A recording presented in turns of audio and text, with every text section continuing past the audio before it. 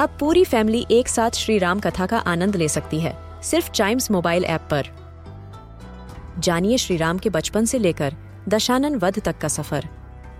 सरल रामायण घर के सभी सदस्यों के लिए। आज ही डाउनलोड करें चाइम्स मोबाइल ऐप एप्पल या गूगल प्ले स्टोर से।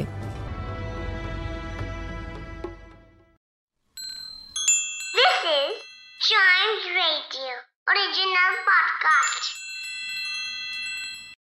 It is famous about this state that a lot of people belonging to this state end up becoming civil servants in our country. And it is because they actually are really intelligent. We are in Bihar, and in ancient times it was called Magadh, which was center of learning and culture. There were world's earliest universities which were established here, and one of the world's greatest religions, Buddhism, arose from Magadh itself. Bihar, its capital is Patna. Bihar is really famous for its Madhubani paintings and its folk culture.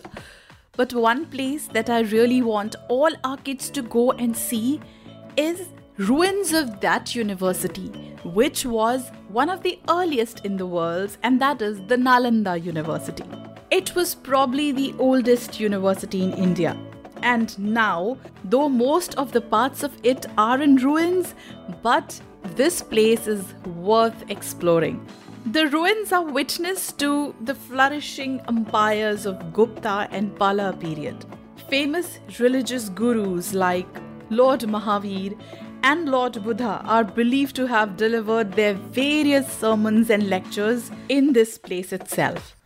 Not only this, it was also abode to one of the most famous Chinese explorers or travelers who came to our country, Yun Sang, and also another one, It Singh, who was a voyager, and he stayed near Nalanda for about 10 years. In ancient times, it certainly was a glorious place. In today's time, the major attraction is the Nalanda Archaeological Museum, Xuanzang Memorial Hall, Nalanda Multimedia Museum, Silao, and also the Rajgir Dance Festival that takes place here. So if you go to Bihar, do visit this place and see what history looks like with your own eyes. To know about other places from other states of the country, listen to more episodes of this podcast, which is Trunks and Wheels, and don't forget to tune to Chimes Radio, India's first kids podcast network.